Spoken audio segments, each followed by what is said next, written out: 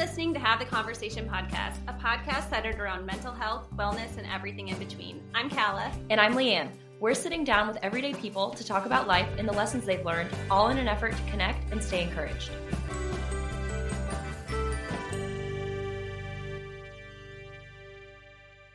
I don't know about you, but I love when we have other podcast hosts on the show. I agree, and the conversations always go deep and in every direction. It's so true.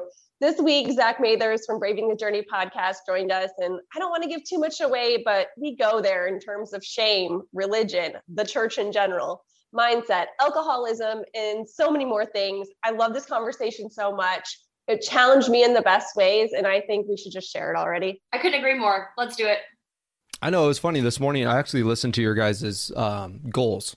And your like morning conversation or coffee conversation and like your goal setting and stuff. And so it was kind of fun for me to like get to hear your guys' goals. But it got me thinking about just kind of my story, my process where I'm at. And I have had a chance a lot lately to speak about my whole story, like what got me, like, you know, how I became an alcoholic and my recovery process and everything that's gone on. And so it's kind of one of those funny things. Like I was sitting this morning, I was like, I don't even know where I want my conversation to go today with you guys. Like I was like, are you over it? No, I'm not. It's not that I'm over it, but I was like, I usually have a tendency to focus a lot on the power of shame because you know, for me personally, like shame held me paralyzed for so long, and I was so unaware of it. And so I have a tendency to kind of, I've been talking a lot about that. But then I'm also like, this morning I was just reading and doing some stuff and I got really stuck on this idea of like acceptance. And for me, that was one of my hardest things, like to accept the fact of where I was at. I couldn't do it. I just couldn't, that I was an alcoholic. I couldn't accept what I did with inside my marriage, like all these things. So I'm going to give you a heads up real quick. So I have 3 of my own kids, and then we just took on last week 2 new foster kids that are ages 4 and 1, and the 1-year-old got sick 2 days ago, and so is like literally we've been like functioning on like 0 sleep because the 1-year-old's just been like up all night. So that's the worst. I empathize with you. Hence the coffee all day right now, and me going like, I don't know what I want to talk about. I'm just here. You guys are lucky that I'm here. Yeah, I showed up. Right. So. Yeah, that's what we always talk about. Just show up, and the rest will handle itself. That's right. I'm gonna just go really fast my story, so that way people are like, what's he talking about? Yeah. Well, okay, so we're getting the 2-hour sleep version of the story. Gotcha. Yeah, ready? It's just like sleepy talk conversation right now. Like growing up, I was the guy that early college, like. Anything I put my mind to, I was able to achieve it. You know, started a nonprofit right out of college, was traveling around the world filming short documentaries, started like a child sponsorship program over in Africa, started a church, was doing all this stuff, and it was just working really well until it wasn't. To a point where I got married really young, got married at like 21, and stress for me, just like stress was a big thing I wasn't willing to look at and be aware of. And then I dealt with this like idea that I had to have it all figured out in life at 21 years old. And so I was like leading this community, doing all this stuff, and had this belief that like I had to have it figured out, and I didn't. And so I became internally like I was dealing with a lot of stuff. So I ended up acting out on that by having an affair on my wife, and I blew my whole world up. So that was kind of that was like my beginning of my like, lost my job, lost my marriage. My first son was just born.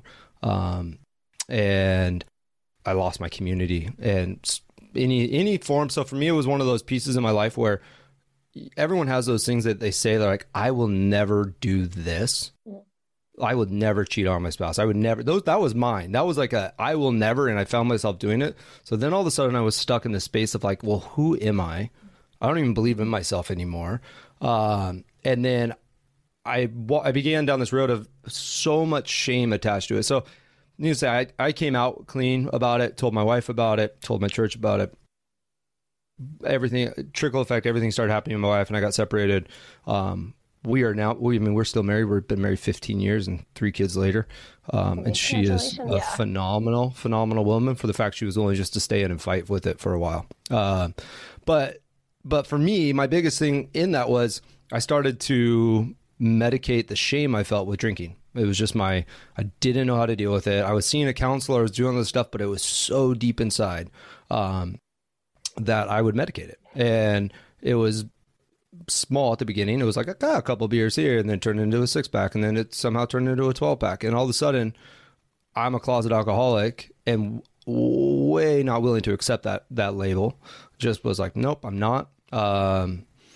And so for years, I'd say 8 years, my marriage is doing well. I've shifted careers and I was doing photography at this point and everything was going well, but inside I was still a mess tied up to this idea of shame. Like I couldn't forgive myself for what I had done, even though those around me had already forgiven me. I couldn't. So needless to say, that's when it came to this spot, like probably 4 years ago, I came to really being able to truly forgive myself and step into like what I believe is like an identity that was given to me, like who I am. Mm-hmm.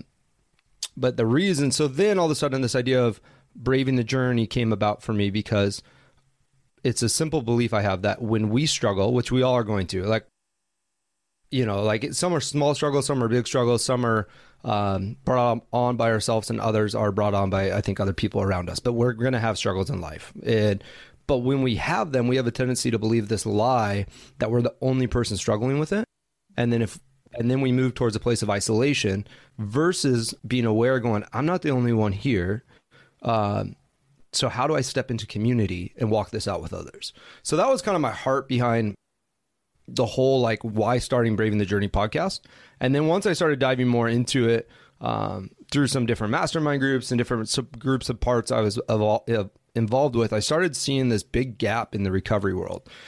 Meaning that, like, if you're a recovered alcoholic, you go to AA or you go to a treatment center, but there's no, like, there's going to be people that are struggling with abusing alcohol, but they're not going to identify enough to go to an AA meeting, you know, with a person that lost everything. And so for me, that's kind of where the coaching came into play, was like, because that's how I felt. I felt like I didn't fit in any place. I think there's a huge amount of people that feel that way. Yeah, you know, and so, but I think the target people that I'm kind of like after is going, like, they could easily accept a life coach. You know, they could easily accept that they want to work on. And like, to me, with the coaching stuff, it is so much more about digging at the root of it. You know, my root was shame. You know, that was mine. Mine was I failed. I have so much shame attached to it. Then that's where my root's at. It wasn't, drinking was just the choice to numb it. Mm-hmm. You know, and so to me, it's a lot more about digging at, going, okay, what's the root? Where's it come from? What do you say about who you truly are? And then how do we step into like actually believing, like, not the lies anymore, but the truth, you know? And so that's a lot of the work I get to do with people. And I love it, you know? Yeah. Sure. Very fulfilling. Yeah. Yeah. How did you discover the root of shame?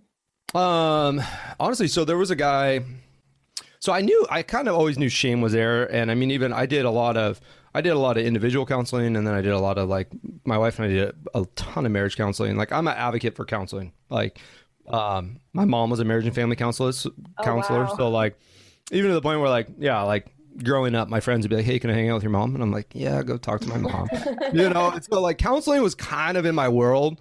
So I believe in it strongly. And but so, I feel like that would be harder to accept, having it so close to you.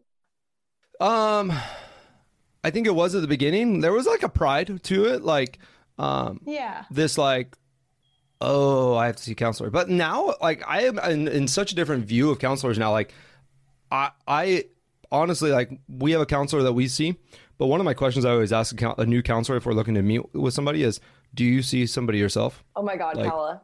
That's a Kala, like, read a whole book about that.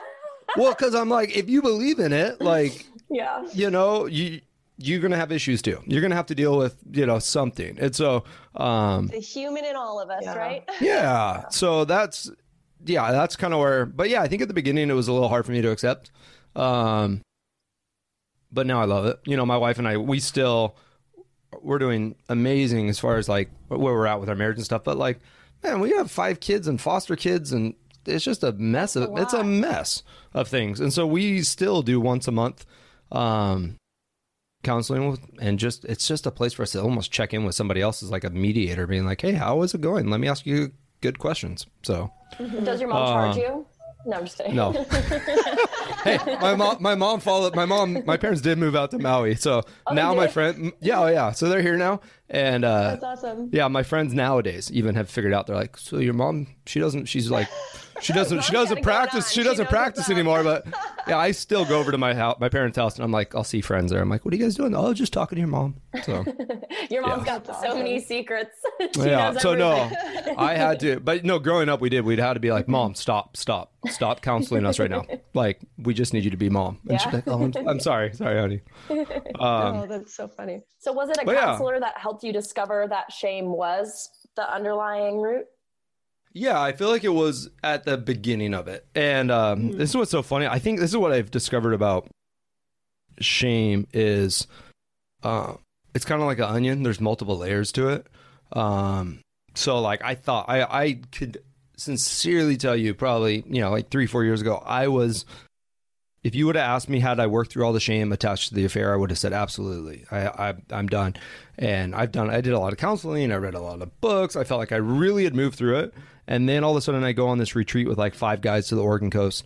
And the purpose of the retreat, we really didn't even know. But once we got there, we said, hey, here's what we're going to do. We're just going to spend however much time is needed on each guy. Like, you're just going to share and whatever you feel like needs to share. And then we're going to process it, talk through it. And it ended up being like 6-hour chunks. We would just sit and work with one person. Yeah. And in that, all of a sudden, I find myself like sobbing like a baby and like exposing like this like new layer of this shame still was there. And I was like, what the heck? And so we spent time kind of working through it. And I was lucky enough to be surrounded by some amazing men that like let me cry and then let me, be in that moment, but then also ask really good, tough questions and not let me avoid it and run away from it either. And so that was another healing stage of it. And then I started 2-3, kind of all in that same time period. I met this guy from Seattle, Jamie Winship, and he teaches a lot on our identity. So he actually comes into like massive corporate organizations like Walt Disney or Ford and helps their executive staff go, how do we teaches them to live inside of their identity of who they truly are, because they're going to be more productive in that environment. And so for him, I met with him and we began this conversation of, he simply would ask the question. He's like, what is the lie that you believe about yourself? And there was still this lie. Yeah. And this lie for me, it was this simple fact that because of my actions of what I did, I have lost my voice to speak to the world anymore. Like, I have nothing better. I have nothing good to say anymore because I failed seriously. I failed too much. I'm a recovered alcoholic. I had an affair with my wife. Like, what do I have to say towards anything, parenting, whatever. And that was the lie I believed. And so then he simply said, okay, that's the lie. I want you to now replace it with the truth. And I'm like, I don't know. What do you mean to replace it with truth? How? And so he was like, I just sit. He's like, just sit quietly and listen for truth, because there's truth inside of you and we all have it. We just have a tendency to be too busy and distracted to hear it. And so I just would sit and listen and that began a process of me. Like, I do this daily, like without being aware of it. Like, I'll be interacting with my kids and find that I'm like angrier than I should be. And I'll be like, okay, what is a lie I'm believing right now? It could be like, hey, I don't have control of the situation. And then I go, what's the truth about this? And, and then it's just kind of an ongoing conversation I have in my head all the time now of replacing lies with truth and learning to hear this like little voice inside of myself that says like, this is the truth. Like, this is truth. You got to stop believing that. That's cool. 'Cause that's like healing in real time instead of letting it like fester and really eat at you. Yeah, and I find I do it with a lot of people. I had a friend call recently that was struggling through just really anxious, and he had to go to the doctor with his wife and new baby, the whole COVID situation, the anxiety of it all, and he had so much fear. And so we just simply asked like the question was like, well, what's the lie you believe? And he shared the lie, and I was like, and then we got to go like, well, where'd the root of your anxiety come from? And he was able to pinpoint it like all the way back to like a second grade memory of like, this is the moment I began to feel anxious, you know? Wow. And then we just simply got to go, how do you replace that? You know, and by the time we got off the phone call, he was, you know, there was just a new sense. It wasn't anything I did. It was just questions that he answered it himself. So, yeah. So that for me, work is so important. Yeah. So, I mean, that for me, that was a lot of where, so yeah, shame to me is it's continual layers. And today I would probably say, yeah, I feel like I've worked through it. And, you know, who knows, next week I might be like, oh, there's more. So I don't know. Yeah, I don't. But today I feel clear of the shame attached to being an alcoholic, to having an affair. Yeah. And you should be, because you're not that person anymore. You know what I mean? Like that's not who you are. And I think it was part of, I listened to your most recent podcast that you had. I think it aired Monday or earlier this week. And he was talking about how like a lot of us attach our identities to the things that we've done. And so then that carries along the shame or the embarrassment or whatever negative feelings or positive ones, to be honest. But that's not who we are, because you aren't what you did. You know what I mean? Yep. No, but it's hard to accept, and that's to me that whole like self-acceptance part. Like, you know, I didn't like the idea of accepting I was an alcoholic. To me, almost meant like you were like accepting it and going to live in it, you know, and be like, well, okay, I am. That's it, you know. And so I didn't like that acceptance, label, right? Versus learning now that like I can't move forward if I can't accept where I'm at. Meaning that, like, you know, the idea I have to be able to be aware of going, this is the situation I'm currently existing in. And then I can step forward and go, what are the goals I want to see myself at, and then I can start making steps there. But if I can't even accept the fact that like I'm stuck in shame or I'm here, you know, then, you know, how are you going to move from that? So. And I think that it's almost like a shame, like a lens of shame. You know what I mean? When you think about accepting a part of yourself that you might not really want to look at. And if you're looking at it through shame, it's almost like feels weak. It's distorted. Yeah. It feels like a weakness to say, oh, I am this. But then when you can humble yourself and really truly accept it and the shame's kind of lifted, then it's actually a strength, because then you can look at it for what it is and then take the steps to move forward. Yeah, absolutely. What about you guys? What was the heart behind starting your guys' podcast and everything? That's a Calla question. Well, yeah, so I started this a few years ago, very similar to you. You kind of go through things and you're trying to understand if there's other people out there like you that are dealing with these things, you know, the addictions, the shame, the guilt of a lot of things, insecurities. I was curious. Yeah, insecurities though. And then I was curious too, just about other people. I kind of looked to the left and right of me, and there wasn't a lot of difference. Everyone around me was very similar to me, and I didn't want that for my life. That's not how I saw my life. So I started reaching out to people and doing this. And then that triggered in me, oh my gosh, I haven't dealt with this, and this. So I really took a step back, and then I realized this was not something that I wanted to do by myself. Yeah. And then I asked Leanne to join me, and we've kind of grown it over the last 2 seasons to really be candid conversations with people, to show, similar to like what you're saying, is that everyone's going through something. And if we can hear that, it makes it less scary for us to have to deal, because at the end of the day, we have to do our own like internal work, you know, but just showing that other people have these incredible stories and have come out of them better. Yeah. I mean, that's really what it's about for me. That's awesome.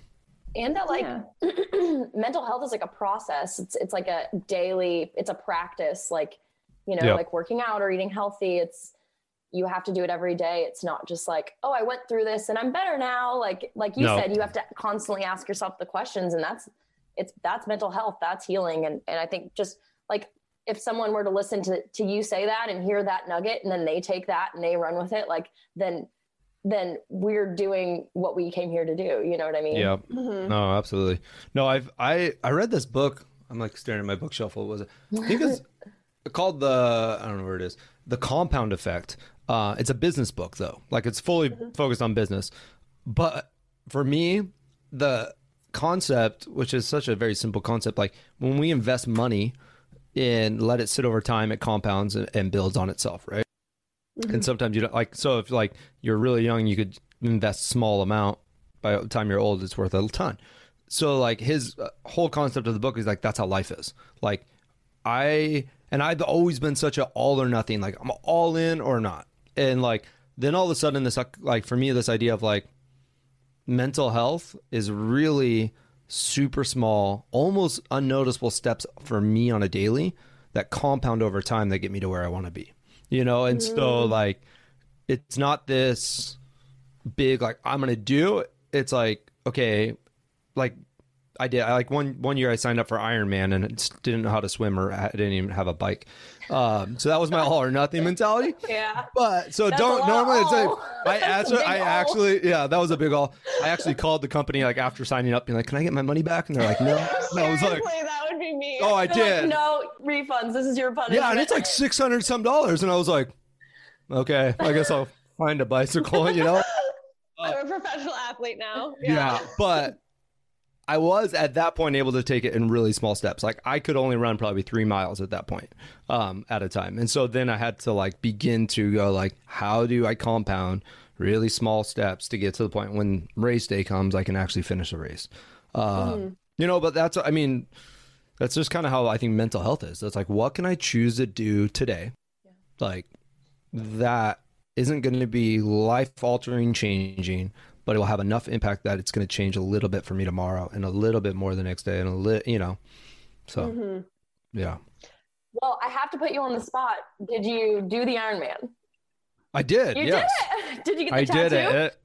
I did not get a tattoo. I figured like the only way I was going to get a tattoo was like if I like finished first, you know, like I just like, no, but I did the Ironman. I would like to do one again. I enjoyed it. I enjoyed as long as I could train with friends. Yeah. It's fun. So did you have like a group that you trained with? Because that's every day you have to train. Yeah. So it was like my brother-in-law and 2 other friends. One of them had probably done like 7 other Ironmans prior. And then one of our buddies was a doctor. And so he was like, hey, here's your guy. And he's an Ironman athlete too. So he's like, here's your guys' training program, you know, and, I probably trained the least out of everybody and I beat all my friends on the race day. I felt really good about it. I did. Like I ran past my brother-in-law, like, and he's like fully like, you know, I'm like, yes, I got you. And so, that's all I wanted was just to, trip him on the way past. Yeah. I was content as long as I passed him. Oh, so, that's fantastic. Yeah. And that's why so I'm a personal trainer and I love all the kind of crossovers between just physical health and mental health. It really is. It's the same process. But people build it up in their minds as like, you know, I haven't done anything in a year and I eat like crap. And so the thought of getting in shape seems like this huge like mountain to climb, but it really is. It's just every day, just do something. And like, it's like a graph. Like if you do nothing, you stay here. But like, if you do something small over time, you're going to be in a totally different place a year from now. You know, that's why I love that you did the Ironman. It's hard though. I think sometimes people get like that whole like with the big picture thing almost puts a block to it. You know, it's like how do we help shift like our own personal mind to not get so stuck on the like, oh, that's such a daunting big thing, to like just be able to take it like, I'm gonna go for a 20-minute walk today. You know, or I'm like, my new thing has been hot yoga. That's what I've been doing. Yeah. I'm terrible at yoga. I am so not flexible. Like I'm the guy that like when they're like, you know, do child's pose, I'm like, oh, like this is painful and it's supposed to be a relaxing pose. And I'm like, and so I'm trying to just be like, okay, someday I'll be like the flexible person next to me. But like, I'm not there right now. And so I just got to keep showing up and it's painful some days. And so. Is that kind of, do you see that in your coaching that you're having to kind of talk people out of that big picture mentality and break it down a lot more? Well, I think when it comes to alcoholism, it's such a, like, if you have tried to get sober and failed a few times, like if you're like, even if you never even verbalized it to anybody else in the world and you just said, I'm going to stop drinking for this little bit of time, and then you didn't, I think there becomes this like daunting inside of yourself, like, I can't do it. I tried, I failed. I tried, I failed. Or if you've gone to like multiple treatment centers, or you've showed up to AA numerous times and you just keep relapsing, I think people get stuck in this like the daunting, like, I can't drink for the rest of my life, thought, and I can't do it because there's just no way. So yeah, I think I work, I mean, the beautiful thing about, I think, recovery that they do get really well is this idea that like everything talks about it's one day at a time. Mm-hmm. Like, and I love that concept, because to me, like, we aren't guaranteed tomorrow, I'm just not. And so I've embraced that across the board in my life. Like, if I live in my past, I'll get full of shame and guilt and regret. If I live in the future, I'll probably begin to get anxious and deal with anxiety. But if I live like right here, like the fact, like right now, all I have is you guys. Like, this is it. Like, I don't, sorry. Like, even yeah, no, this is awesome though. Like 2 hours, instead, I could be sitting here trying to have a conversation with you guys, thinking about what I have in 2 hours, Yeah. But I'm not there yet. So why think about it? And so, yeah. What's your practice been like to get in that mindset? Because that's not something that comes easy. Ice baths. Yes. I don't know. Oh, you're one of those. I am. I'm reading Wim Hof's book right now, The Wim Hof Method, and literally, I'm totally one. I love you people. I'm trying. Oh, sorry. It's the universe. I live in Hawaii where I'm hot all the time. If I lived somewhere cold and someone's like, get in the ice bath, I'd be like, hell no. Like, the fact that I'm like, I usually like at a pretty hot temperature, like the idea sounds nice. No, I did like probably a couple months ago. I caved too. I was like, all right, I'm gonna try this ice bath thing, like, because I have body aches and pains. I've broken too many bones, and so I was like, maybe it'll help. So I got I'm like one of those guys. I bought a freezer, like one of those like big chest freezers, and I filled it up with water, and then I figured out if you regulate it, like from where it's at my house, if I keep it plugged in 2 hours a day, it'll hold it right around 40 degrees. If you leave it in too long, it'll freeze over, and then you try to get in, it's frozen. But it's great. So just thinking about it, I'm like stressing out. The freezer is the best way though, because like if you told me I had to like you got to go get ice and you got to fill it up and you got to fill a bucket, I'm like, I wouldn't do it. Too many obstacles. No, too many obstacles. But maybe do it once. Yeah. But now it's like it's there every day. I come home, I have like an outdoor shower, a shower outside. And then I get in the ice bath for 10 minutes or so. But honestly, that's the place. I'm terrible at meditation, but there, like if I can't get my mind to be focused in that present moment, I only can last in the ice bath for maybe like a minute. But if I can be present and aware of like how my body feels, what my breathing's doing, I can last a really long time. And but honestly, I think so. That's one. But two, in my recovery, I think they taught this a lot. But you can practice being mindful. And so for me, like one of the tasks, they said, find a task that you pretty much are going to guarantee do every single day, and choose that one task to be mindful at. And so for me, it's washing dishes. I guarantee every day I'm going to wash some dishes, especially with 5 children. So like, and it takes more than just like a dish, it's like a sink full by the time I come home. Yeah. So I have chosen every day when I do dishes, nothing else exists but the dishes. So I try to be aware of how the soap smells, how the water feels on my hands, how the dishes are. And it's like the most lame task in the world, but if I can be present and learn to really be mindful of that, then it's easier in other parts of then it's easier when I get to hang out and talk with people or other stuff. But like, so that would be that's my like suggestion to people is like, pick something and choose to say, for this week, I'm going to be mindful every time I do this. I'm not going to, be distracted by music or something else. I'm not going to have I'm not going to do all these other things. I'm just going to be present with this task, and then do that with that task. And at the end of the week, evaluate, like, how was that? Yeah. And then over into other areas. Yeah. Too. And then try a different task, and then slowly see if you can get to this space where like, there's no way we're all going to be perfectly present and mindful in everything we do. You know, it's just not going to happen. But like, can we do it better than we are today? So always room for improvement. Yeah. In everything. Yeah. Has washing dishes become more enjoyable through trying to do that, or is it just a practice for you? Some days. Yeah. Some days I find joy in it and I'm present with it. Other days I still have a chip on my shoulder and I'm bitter about like, there's so many dishes. You know, I didn't make these dishes. Like, you know, like I'm human. You know, to the point where I'm like, and I'm slowly trying to get my kids to do the dishes. Yeah, let's put these kids to work. Yeah, they I'm finally at that phase of my parenting journey, and it's awesome. My 12-year-old, he's awesome. I mean, like he does like probably 2 loads of laundry every day. Wow. At our house. Wow. He's just like, without being asked, like cleans up the dog poop. Like, I don't think I've cleaned dog poop once. Like, he's just one of those kids where you don't have to ask him. I'm like, I need to get all my other kids to be like him. Yeah. Yeah, he's really Listen good. to brother. I know. I love that. Yeah. I wanted to ask you, what has being a foster parent taught you? Like, I think that's such an amazing thing that you're doing.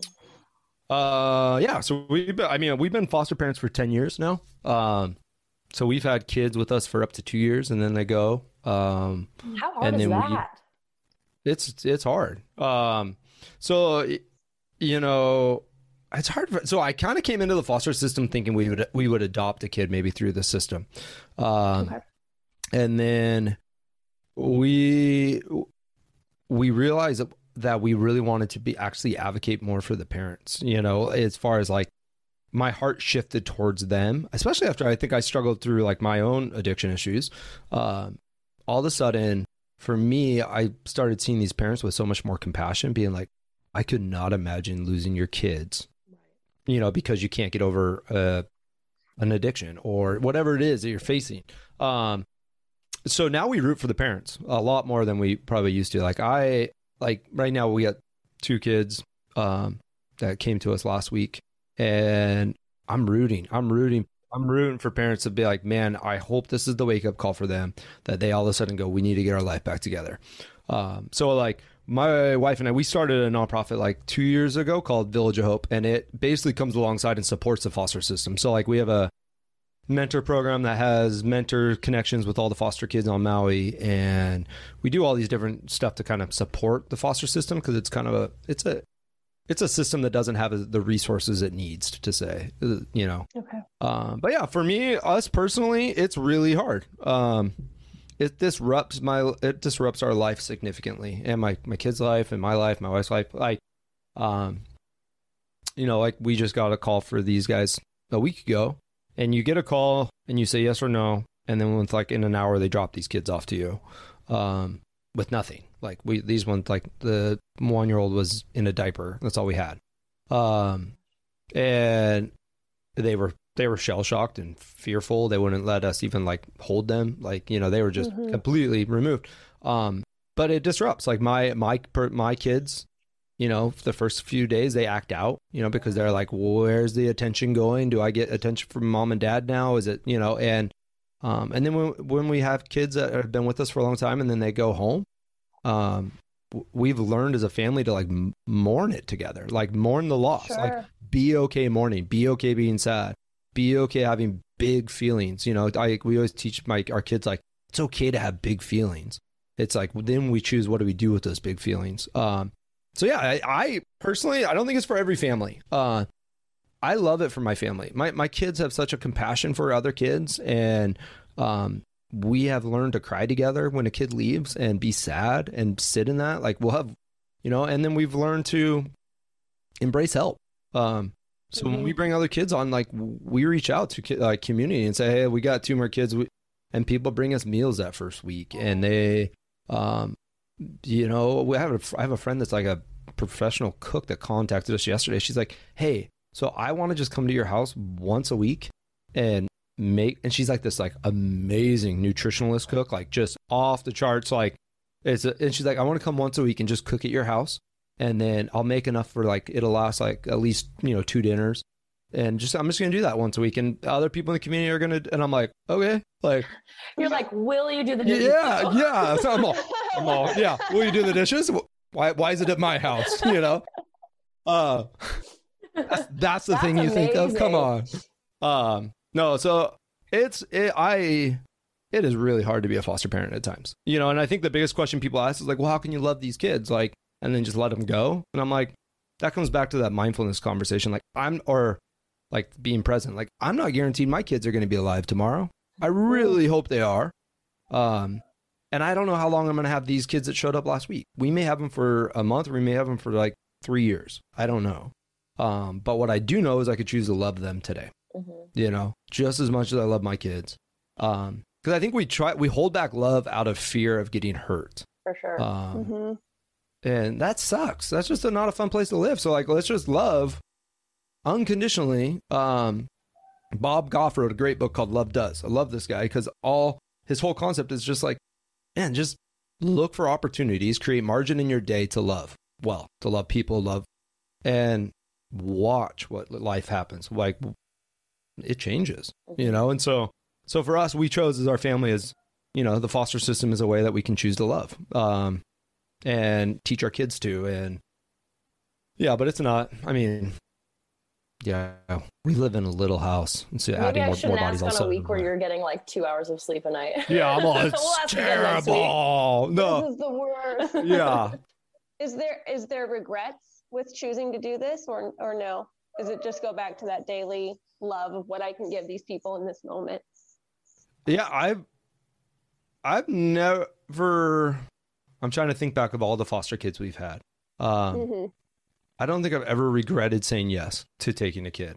I have had moments, absolutely, where I'm going, I don't want to do this today. Yeah, that's like, human. I'm done. Sure.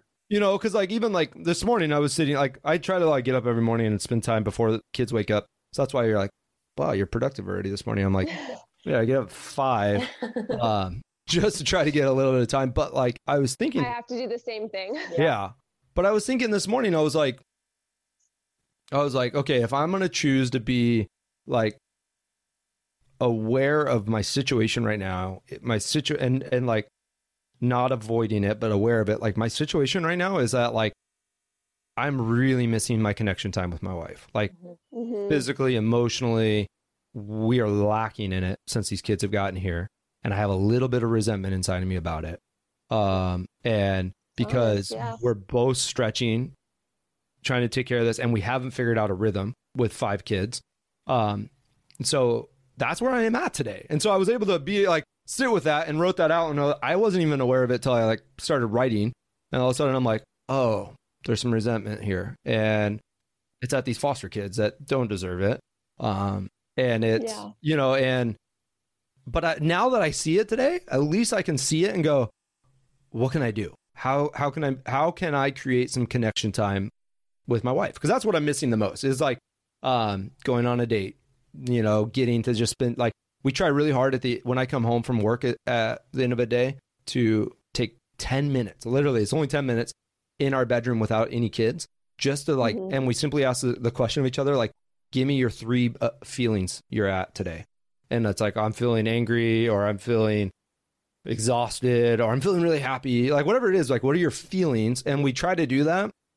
And then we can like kind of step into the rest of the day together. But we haven't been able to do that, you know? So then I walk home and I jump into this chaos and I don't know what's going on. And I don't know her feelings. She doesn't know mine. And then we go to bed because we're exhausted. So that's where I'm at. You're just catching up. Yeah. Yeah. So I feel like I'm behind the ball on it. But I still would sign up for it. That's the thing.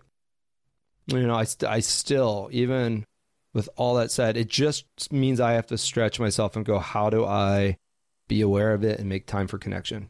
And even just talking to you guys about it right now, I'm like, oh, I should have a conversation with my wife. Yeah, I'm like, I should have a conversation about this. That'd be good. Yeah. So. What like a lesson in adapting though? Like, how else are you going to get thrown into situations like that where you have to like literally take care of 2 humans that are strangers and you know nothing about, and you're doing that on a loop? I just think that's amazing. Yeah. And we take breaks though. Like we are aware kind of our family sometimes. And there's been definitely times where we're like, we're going to say no to taking any kids right now. And also call us and be like, hey, can you want this kid? And we're like, and it's really hard to say no, but you gotta be like, no, we just, no, you know? And so we right now. Yeah, we had about a year till all these kids popped in, that's a huge adjustment to go back to. Yeah. But we always have people, I feel like, in our house. Like we have a guest cottage. And the last year there was someone that was going through kind of a marital situation, separation. So he's been living in the cottage. He's got 3 kids. And so his kids are, so like my house is like a revolving door of human beings. So it didn't feel that different. But the one foster that we had prior he's 16 years old. So now, we just got 4 and 1-year-olds, and we just had a 16-year-old. And so the teenage one, I was like, I don't know what to do with you. But there was a part of me that was like, I don't know what to do with you, but I'm just like, he wasn't enrolled in school. So I was just like, okay, you can just hang out with me every day. And like, I just literally was like, you're just going to go everywhere I go. And, cause that was when he showed up that night, we sat out on the deck and I said, what do you need from me? Like, you've ran away from like 5 foster homes. You got kicked out of a boys' home. Like, you're not doing well. Like, what do you need? And his one answer was like, I just need your attention. And I was like, that's really, that's profound for a 16-year-old to say. And I was like, and I was like, I could do that. Like, you're just going to hang out every day with me, basically. And I guarantee you were one of the first people to just ask him what he needed. Yeah, it was amazing. And like, he thought he had that answer. He was ready. Yeah. And I was doing a bunch of construction at the time. So I was like, oh, you're going to learn how to like put flooring down and do trim. And he loved it, because he was so proud of accomplishing something like he'd never done before, and so, it's really hard and really, these kids, my heart breaks for, there's like they say there's about 500,000 foster kids in the United States. And these kids are, they're coming from, we had a little girl that showed up at our doors with a skull fracture and a broken collarbone, and she was like 3 weeks old or something, and the caseworkers didn't even tell us right off the bat. Like, here's a kid, and I was like, she won't stop crying. They're like, oh, she's got a skull fracture, and we're like, we should have known that, right? Like, oh my God. Yeah, but so these kids have been through the ringer, and so I think that gives me a little bit more grace and compassion. Of course, yeah. But I love that you do that, the 10 minutes with your wife about what are you feeling. That's her idea. It was her idea. It was the counselor's idea to do it, and then it was hers to add in the feeling part. So I have nothing to claim to it. Yeah. I just show up. Yeah. My goal, my ideal is I text her before I come home saying, hey, I'm about to come home. So it helps create her to have space to be like, okay, that means we're going to meet. So that's the only part I get in it. So yeah. But yes, it is a cool thing. It's not me though. I was listening to I think it was Tom Bilyeu and his wife. They call it their selfish desire. So like if they're going into a weekend, they'll be like, okay, what is your selfish desire for this weekend? If you could do anything, time didn't matter, kids weren't a factor, like what would it be? And he might say like, I want to play video games for an hour, and she might want to go to the mall and have him come with her. And like, so it's a way to like, I love that because it helps you prioritize the other person's, wants and make sure you can compromise at the same time. I thought that was really cool.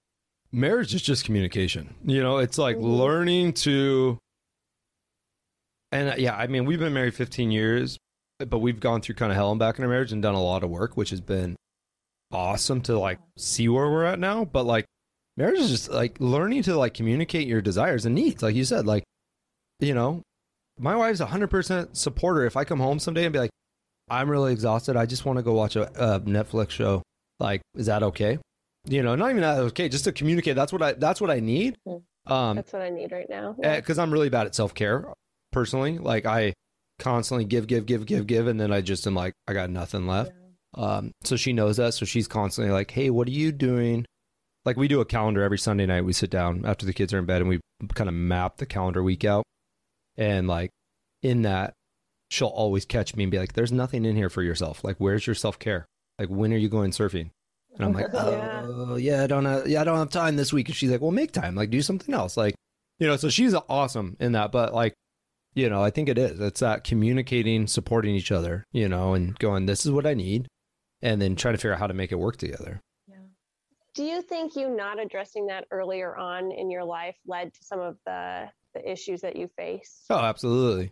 Yeah. I think that's a constant for me of self-care.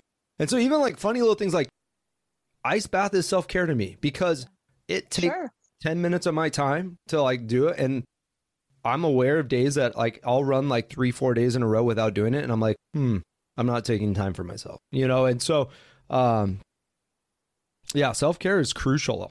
And like, I try to like, we live, 2 blocks from the beach. So like at the end of the day, I try to stop at the beach in 5 minutes, stand in the water and just be present there and be like, okay, shift your mindset, change gears so I can come home and be like a good husband and a dad, Yeah, be there now. Yeah, it's like, it's almost like, it's like you're shifting, like, okay, shift, and, but yeah, I'm not good at it though. That's something I have to really work hard on is creating self-care. Well, good thing you're in Maui, because if you can't be present on a beach in Maui, then I got nothing for you. I know. Where is home for you guys? Where are you guys at? So I'm in Texas. I'm in Dallas. Okay. Yeah, and I was in Dallas. I just moved recently with my husband's job. So we are in a tiny, tiny, tiny small town in Alabama. So it's like culture shock for me, but it's good. Nice. How has it been for you? I know you said when at the end of your work day, do you still work in an office right now, or are you working from home with the current situation? So I don't know what I do. What day is it? Yeah. So I do, so like Braving the Journey does its coaching and, but I'm not full capacity on my coaching right now. This coaching's a new bit. So like podcast and coaching. So if I'm not doing that or the nonprofit, working with that, which my wife does way more of it than I do, I build furniture and do construction. Oh, nice. So like right now I'm building like 4 pieces of furniture for a chiropractor and some other stuff. So yeah, so I mean, I kind of, and then I do still, I was a wedding photographer for like 10 years. And so I still pick up a wedding or 2 every once in a while. COVID shut that down over here quite a bit. Yeah. But yeah, so I mean, work is usually away from the house. But some days it's not. Like right now where I'm sitting talking to you guys, I have like a little outside office space. Usually you would see like kids plaster their faces to the glass out there. But yeah, so, it's just every day kind of varies, and that's kind of a big part of us mapping our week out, the calendar wise, because, I'm not the 9 to 5. I don't think I've ever had a normal job 9 to 5, so it's kind of this like, we can work our schedules together, but it's also helpful for my wife to be aware of like, what days are you in the office here? Because it changes the dynamics of the house, and what days aren't you? And so yeah, it's so nice too to have different passions, and we were talking, Cal and I we were reading kind of a book called Design Your Life. Okay. And so it talks about how people, they have all these different interests, but they're doing one thing. And maybe it's one thing that's not even their interest, but they keep like fantasizing about, oh, my life would look so different if maybe I did this one thing. But really when you can do both, and you can have a side hustle, and you can maybe eventually leave your 9 to 5 and do 2 or 3 other things like you're doing now. It like, you have a creative outlet, and you're helping people, and you're fostering kids. Like that's got to give you so much like self-worth and so many reasons to wake up in the morning. Yeah. And I think I get bored doing the same thing over and over, and so it was even fun hearing your guys' goals I was listening to on your Instagram. And, I think both of you guys mentioned painting, and I used to paint a lot. And it's been years since I used to, because I had like an actual gallery space that I got to paint out of, and it was awesome. Incredible. Yeah, where like you could walk in and just make a chaotic mess of paints, and it was beautiful. You could walk away when you were done. So I haven't had that space anymore. But yeah, I realized I was like, I always try to like everything I want to do, I want to like monetize it and make it like be part of my business or life. And like my wife's really good at telling me. Am I looking in a mirror? I know, right? Yeah. But then like my wife always is like, you don't have to make money at everything you do. Like sometimes you could just do things because it's just fun to do. Mm-hmm. And I was like, okay, look, yeah, interesting concept. Like I'm a super weird guy. Like I like started macrameing. Like I don't even know that's right. Like I do. Yeah, I love it. It's like peaceful. I was like, we were like the buddies in high school that like crocheted beanies. And so Crochet Kids is a company that like came out of Coeur d'Alene, Idaho. And like, so like to me, all of a sudden macrame was like crocheting again, where I was like, I can like at the end of the day, like sit there and be like tying rope together. And like, it's really like awesome. It's like mindless. But I'm not going to sell. Like when I started doing it, I was like, oh, I could do this at a farmer's market. And then I was like, no, like stop. Like those things are like $150 on Etsy. So you could sell them. That's where my mind went. But then I was like, my wife's like, can't you just do it? Cause it's nice. Yeah. Just tie some knots and call it a day. Right. So it's just, So I'm learning there's just certain things that you don't have to make money at. You can just do it because it's enjoyable.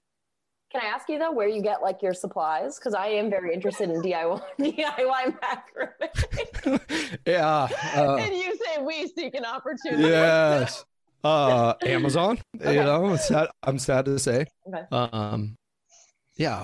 Living on an island, like it's hard to get certain supplies. So true. No, so I YouTube videos of like little teenage kids, you know, making macrames. These, you know, and I'm like, oh, like the guy sitting there figuring it out. Great my daughters think it's cool, so they're figuring it out. That makes me like you even more. I think that's great. I think that's fantastic. Yeah. Just the guy in my ice bath with my macrame. Yeah. Have you gotten any of the kids to try the ice bath? Oh, they love it. Really? Yeah. Oh, my 7-year-old daughter Capri, she gets really big emotions. And like, so like, no joke, she like, you'll just see it coming on where she's ready to like rage, like, and I'll just look at her and be like, ice bath. And she'll be like, okay. And she'll like run out of the house. And then all of a sudden I'll see her just sitting there like shaking it. Yeah. And then she comes out and she's just like, I'm better, Dad. I'm like, okay, good. Like, so yeah, she loves it. And then my son, they just love to, like him and his buddies, see how cold they can make it and see how long they can last. And yeah, their parents always are like, is this good for them? Yeah. I'm like, I don't know. Like, yeah. They're at home. They might lose a toe or something. No big deal. So yeah, it's a contest for those guys. Of course.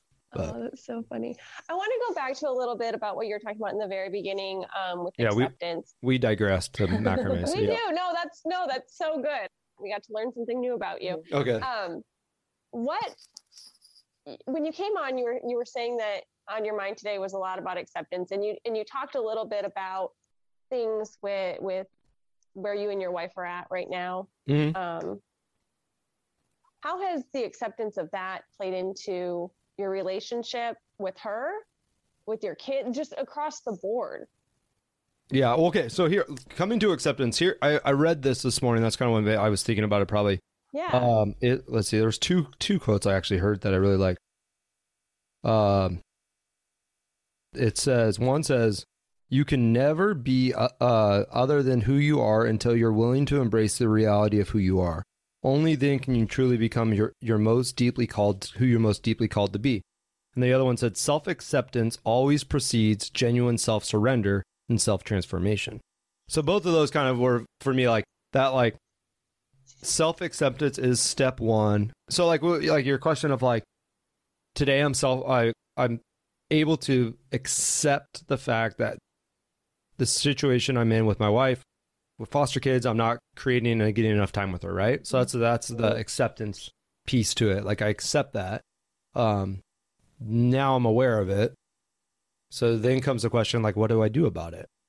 And I can't change it overnight. I'm not going to call and make the foster kids go home. The 1-year-old still has a cold. And he's probably going to have a cold for the next couple of days. It's not going to go away. So like I've accepted all of that. And then I guess for me, it comes down to like, what can I do about it? It means that like one thing I have total control over is my attitude. So like I can choose a different attitude. I can choose to say, this is a situation. I'm going to have a different attitude about it. And I'm aware of it. So I'm going to choose an attitude of joy and gratefulness and find the gratitude in what's going on today. But then my other part is like, I can take the small little compounding steps of going, maybe I don't get 10 minutes with my wife today on the check-in on the feelings, but maybe I can get 5, you know, or maybe we could choose not to watch a show once all the kids go to bed and create time to connect. Like I can come up with solutions, but I wasn't able to come up with a solution unless I was actually aware of the situation, I guess. Right. And that to me is like, that's it. Like with such a huge lesson. Wow. With my alcoholism, like I was not willing to accept the fact I was an alcoholic. So if I wasn't going to accept it, then I wasn't going to do anything about it. Right. I was just going to sit in denial and let it keep building and building and building versus being like, I was able to finally go, wow, okay, I'm an alcoholic. That doesn't define me. It's not who I am. It's not my identity, but it is something I struggle with. So now I can choose to go, I'm aware of it. And what can I do about it? What works for me? What doesn't, you know? Yeah. So I, honestly, like to me, that whole like self-acceptance always precedes genuine self-surrender and then self-transformation. I think like, even when I was listening to your guys' like dreams and stuff, I was like, oh yeah. Like, cause I do the same, like at the beginning of the year, we kind of map out this as a family, we take these questions of like reflecting on the year before and then looking to the year ahead going, where do we want to be? What do we want to become? What, you know, all these different parts. And there's like parts for the kids to be involved in and everything. But like, to me, sometimes I put my weight too much on the, like, these are my goals versus like, who do I want to be? Like, that's it. Like, if my goals don't match who I want to be. So like, I have it written out this, like, when I die, I want my kids to say this about me at my funeral. I want my wife to say this about me. I want my coworkers to say this about me. And I have every person in my life what I want them to say when they're at my funeral. And so then all of a sudden I can come back to this original question of, it's not goals, but it's like, am I going to live today that's going to help me get to that? The impact at the end of the day. See, like we don't sign up. I don't sign up to be a foster parent. I think just because like, oh, this is really fun. It's sometimes hard. Sometimes, but at the end of the day, like, it's 100% hard with a sprinkle of fun. Yeah, it's not that hard when I go to work and my wife has all. Yeah, yeah. No, but like at the end of the day, I want to. If part of like on my thing it says at my funeral, I want to say that I had an impact in the community and society, and like I loved well. Then like I can look at today and go, okay, I can choose that today. I think I got off on a long rant, but acceptance is crucial to move forward. I feel like to anything, like I need to accept where I'm at. And then I also need to know who I want to be. If we don't know that, then you're just going to accept where you're at and stay there, you know? So it takes both. It's just your situation. That's dangerous. That's even more dangerous, I think. Yeah. With my clients, that's one of the first exercises. I'm like, I want you guys to write out your funeral, like what each person is going to say at your funeral, like write it out. And that's kind of where a starting point. And then we can simply like, it's basically like, you know, taking that and going, okay, how do we live? What do we need to change in your life today so that they'll say that? And, you know, and it's a really easy exercise, but it works really well where all of a sudden you can look at it and go, I want my kids to say that I had time for them, that I was fun. I was out, you know, I took them on adventures. If I want that to be true, then like I look at my calendar on Sunday nights and I go, do I have time for them this week? Are we going on an adventure this week? You know, and if not, then I'm doing it wrong. Yeah. So you're not living what you want to do. That's so true. Yeah. I do have a few questions regarding your background with the church and how that's kind of shaped who you are. Yeah. I struggle in that area big time. When you say that, talk to me. What do you? I want to hear your struggle. Like, what is it when you say I struggle? What does that mean? Okay, I'm taking my question back. No, come on. Like just what do you mean? What do you mean when you say you struggle? Because that can mean a lot of different things. Yeah, no. I guess with the when I look back at my relationship within church, I grew up in the Catholic Church. I went to Catholic school for a long period of time. I saw a lot of people in positions of power pretending to be one way within the church and living another way outside of it. Yep. but we don't talk about that. I figured that was your struggle. Yeah, it's not a unique case by any means. No. How did that play in with like you've talked about your marriage and you stepping out on your marriage. You've talked about your alcoholism and things, and those are all things that the church, they're not about it, right? Yep. So how did you find acceptance within that, or did you need to totally step away from the church in order to deal with those things, or did you do your healing within the church? And I have so many questions on that, but I don't even know where to start. Okay, so I believe in Jesus, so I guess that would be like a starting point, because I think that when you say the church can mean a lot of different things. I don't like religion. What I mean by that is I think religion is a thing that has been developed by man, and we put too much emphasis and focus on the religion than we do a relationship piece. Correct. And so that's kind of where I stand. But so for me, the affair happened. I told my wife, she packs up our newborn and leaves to my parents' house. I call my mom and I say, hey, this is what happened. My wife's on the way. Take care of her, please. We'll talk later. And then I call one of the elders of the church. So that was my next call. And he showed up to my house and he laid with me in my bed and just held me as I cried all night. And that to me was probably the most profound thing he could have done. He didn't try to solve anything. He didn't try to fix anything. He just was there. And then still in the process, I was asked to leave the church and step down and all this stuff. And I kind of had some resentment toward church, but this person, he's still a close friend of mine, and, so I don't know. I have this belief that like, I get really angry at the church because the church puts off this idea that we have to have all our shit together and then show up. And that's completely backwards.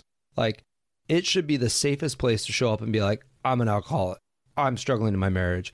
I'm angry at my children. I lash out. I am struggling with pornography. Whatever it is, right? That should be the place we should be able to show up and say, like, help. And it's not. It's the place we hide it from the most. And so that to me is probably the thing I hate the most about it. But I at the same time, I'm involved in our local community that we have here. Is called Hope Chapel, and I'm involved because for me personally, I had two options: was like be angry about that and walk away from it, or choose to stay in it. And like I believe, like at the core of my identity, like who I am, is like someone that's like a cultural architect. I like to help shift culture. So whether that's like us starting the nonprofit in the foster system and helping change the culture of the foster system or whatever it is. So if that's really my identity, that means I got to hang out in the spot that I want to see shift and change happen and be the person that makes a lot of noise. And so, but yeah, like ever since the affair, I've never been asked to speak at a church again.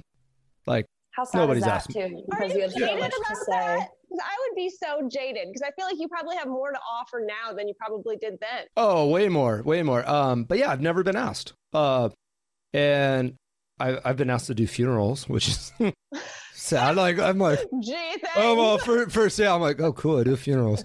That's a sad. They're gone. Thing. They don't mind. He can talk at this one. Yeah, they don't care what you say. But no, and I think probably some of that has to do with the fact that I did. I had an affair, and it's not acceptable. It's not, but it's also the same time like human being, and I've healed through it. I've been forgiven. My wife's forgiven me. It's part of the process. So yeah. I don't know if that answers your question. Like, I was just curious. I'm always so with someone who's so involved in the church and then has a hiccup or whatever you want to call it. Yeah. How you go back and navigate that. And if you're even allowed to, just that whole dynamic fascinates me. I wanted to run away from it. I mean, like I did. And it like once this was the crazy part. So like I was we were in Coeur d'Alene, Idaho at the time, pretty small town. And I was that like up and coming young pastor Meaning like there was like newspaper articles about me, like, oh, look at this church, what they're doing, right? And then all of a sudden I have an affair and the whole town knows my business. I mean, like, to the point. And so when my wife and I got back together, everyone had an opinion about it, even to her. Right. Like, you shouldn't be back with him. Like, you know, so everyone had an opinion. So like, as soon as my wife and I were back together, we were like, we want to move. We want out of this town. But we, in our hearts, we felt like we weren't supposed to leave. Like we didn't. And so we stayed for, gosh, like at least 4 years after. Wow. And I think I would have been running away from it if I had left at the beginning. Instead, we chose to stay, and we learned how to be who we are in the fact of what everyone else in the world was saying about us. And so we learned how to be married. And then one day I came home and I was like, I think we're free to go. And my wife's like, I think so. And 3 weeks later, we were gone and we moved to Maui. Wow. Good choice. Yeah, right? I love it. And my whole cry for my I know. My family followed, which is awesome. So like like my sister and brother-in-law and their kids and my parents, my wife's parents are all out here now. Well, and that's fantastic. Yeah. I don't see how there's any, like when you talk about the expectation of perfection and then the judgment that comes along with when there is a mistake, whether it's big or small, like that is like a shame producing factory. Like I don't see how anyone wouldn't feel shameful about something in their lives. Like I just don't see how that builds people up or builds up a community. That's such a good way to say it. A shame producing factory. It is that, I think, in a lot of ways, because there's this like, when I say we, I say that I'm talking like the church haven't learned to, accept the fact that we're human and like we're going to fail and struggle and fall and get up. And like, that's all part of it. Right. Mm-hmm. But like, I feel like they say that to get you in the door, but then when you're there, but they don't mean, you don't see it. Yeah. That was my experience. And then you see, you see hypocrisy, meaning like they say like, oh, like they put on the front, like it's all good. But when in reality, it's like still happening in the backgrounds, you know, and you just don't. Yeah, I agree. I think they say that in the door, but I think it's harder for people to like, I think it's easier to say it, but it's harder to live it, meaning like, it's hard to be vulnerable. Yeah. Like if you haven't been taught that and you haven't been in a culture where that's an accepted thing, to step out in this vulnerability of like, hey, here I am. I'm the guy that had the affair and, you know, I'm an alcoholic. Like even like, no joke. So when we started my podcast, I recorded two different guests on it. And then all of a sudden I'm sitting there being like, I'm asking people to share their story and I haven't even verbally ever said mine. So I like looked at my wife. Yeah. So I looked at my wife and I was like, hey, you want to record me? Like, you want to be like the host? I did the same thing. Really? I got all my girlfriends together. I was like, guys, if we're gonna bring this back, I need to get it. And it was yours was much better than mine. Oh man, mine was like, but it was funny. Like literally, we came out to my little office. Kids were asleep at night. Recorded it.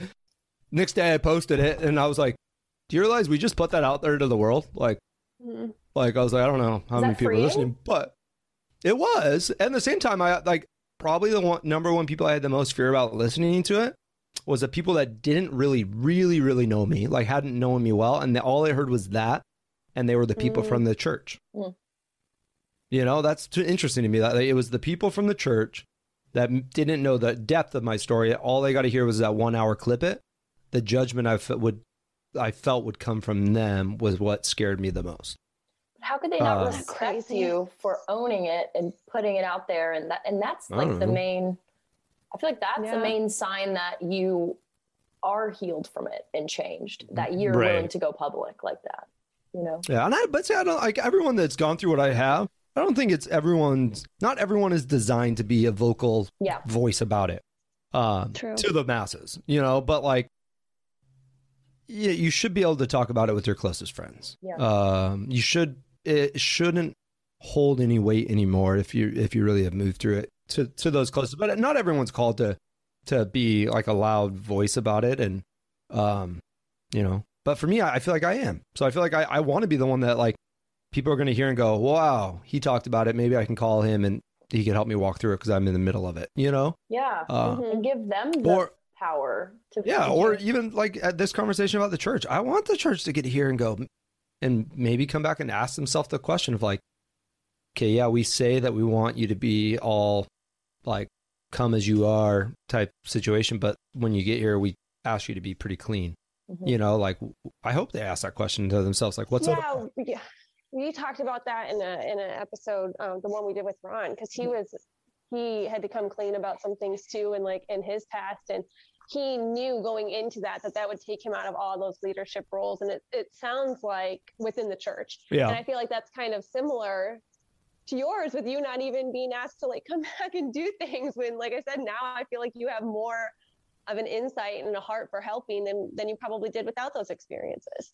Yeah. I don't know. It's just, it's wild. And what a message to the other people in that church that, oh, okay, like Zach messed up.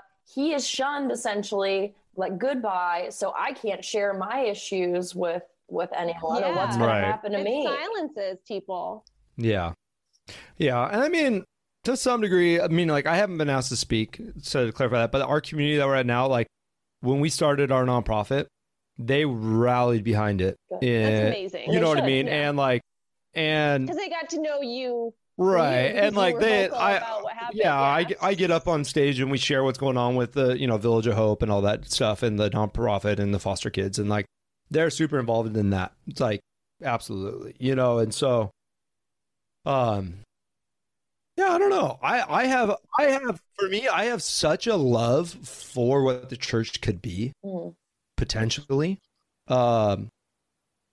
that it keeps me hanging around there long enough to see like, that's awesome. Maybe we could see a change. Cause I do like when I talk identity and different things, like, when I talk to people and they don't necessarily maybe believe in Jesus, I have no problem being like, hey, let's talk about your identity and listen and call it a voice of love. Like, what does love have to say to you? Because I believe a voice of love will speak to you. For me, I call it Jesus, and to me, that's the why behind everything for me. As far as like choosing to go down this road, because I could go down a more selfish road of life that would be way more probably fun at times, but for me, like that all or nothing. Yeah, right. Well, I could go do that. Yeah, I am still trying to convince my wife to be like, let's buy a sailboat and go sail around the world with our kids. And so she's like, I need you to just lean into the nothing a little bit. Yeah, well, no, hers is like hers is like, why don't you? She supports buying a boat. She's like, why don't you just buy one and learn how to sail it first? And I was like, step one. I was like, no. I was like, we'll figure it out. So. That's so funny. You're going all around the world. You're going to do your Ironman. You're going to do it all right from the beginning. I love that about you. I think having a podcast going around the world and just interviewing people as you meet would be really fun. That sounds like a dream, a literal dream. We've had that dream too. Yeah. And then COVID happened. I know. But you know what? Through that, it brought so many different ways of like us getting to meet people that we never would have gotten to meet otherwise. So that's true. Yeah, I love it. So I do want to ask, and this might be a stupid question, but like, what do you love about island life compared to like mainland living? I felt like, I think the biggest, I love surfing. I love the water. I love that my kids are growing up like spearfishing and fishing and surfing, and like, that's just what they know. Mm-hmm. So I love that. But I think the biggest thing is like, it's community, meaning that like, I felt like in cold weather environment places, there was this like hibernation isolation that would happen during the winter times. And then all of a sudden you come out for a couple months in the summertime when it's sunny and hot and you hang out with everybody. Or I feel like here it's just like constant that like you go to the beach on the weekends or after the end of the day to watch sunset and you shoot the text out like, hey, we're at this beach, and people show up, and their kids like live life together. And, it's just really simple. I feel like it's just like you go on hikes, you go to the beach, your kids play together, live life together. And then, we get to, I just like that. I think I just like so much the whole weather invites in community. Mm-hmm. So you said you had a guest house, right? I'm stepping into that phase of my life now with this smaller, Well, coming from Dallas and being in a bigger city to now this tiny thing where everybody knows everything and, all that. And in a sweet way, Yeah. Not in a judgmental way. It's very family and community focused here. And I can feel that even only being here less than a month.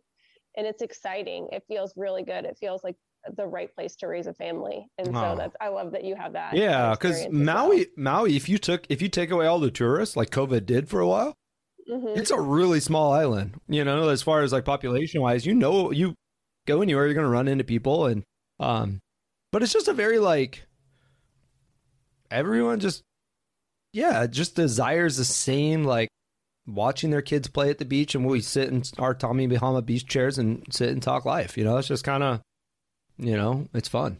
What a great life you're living. Thank you for hanging out with us today. Yeah. Really I had a blast talking with you guys. Seriously, I'm excited for what you guys are doing. Thank you. I think it's crucial. I just think the more conversations like this that keep happening they're needed. So yeah. Come back and hang out with us anytime. Or we'll stop by the guest house. Don't worry. Hey, like seriously, if you guys don't look us up while you come to Hawaii, it'll make me sad. So, cool. All right, you guys have an amazing day. Thanks. Get some sleep. All right, you too, Zach. Yeah, get some sleep. Bye. Bye. All right, bye guys. Thanks for listening. If you'd like to join in on the conversation, we invite you to come be a part of the HTC community. Find us on Facebook and Instagram by searching @HaveTheConvo and click around on our links to find ways that you can get involved. Talk soon.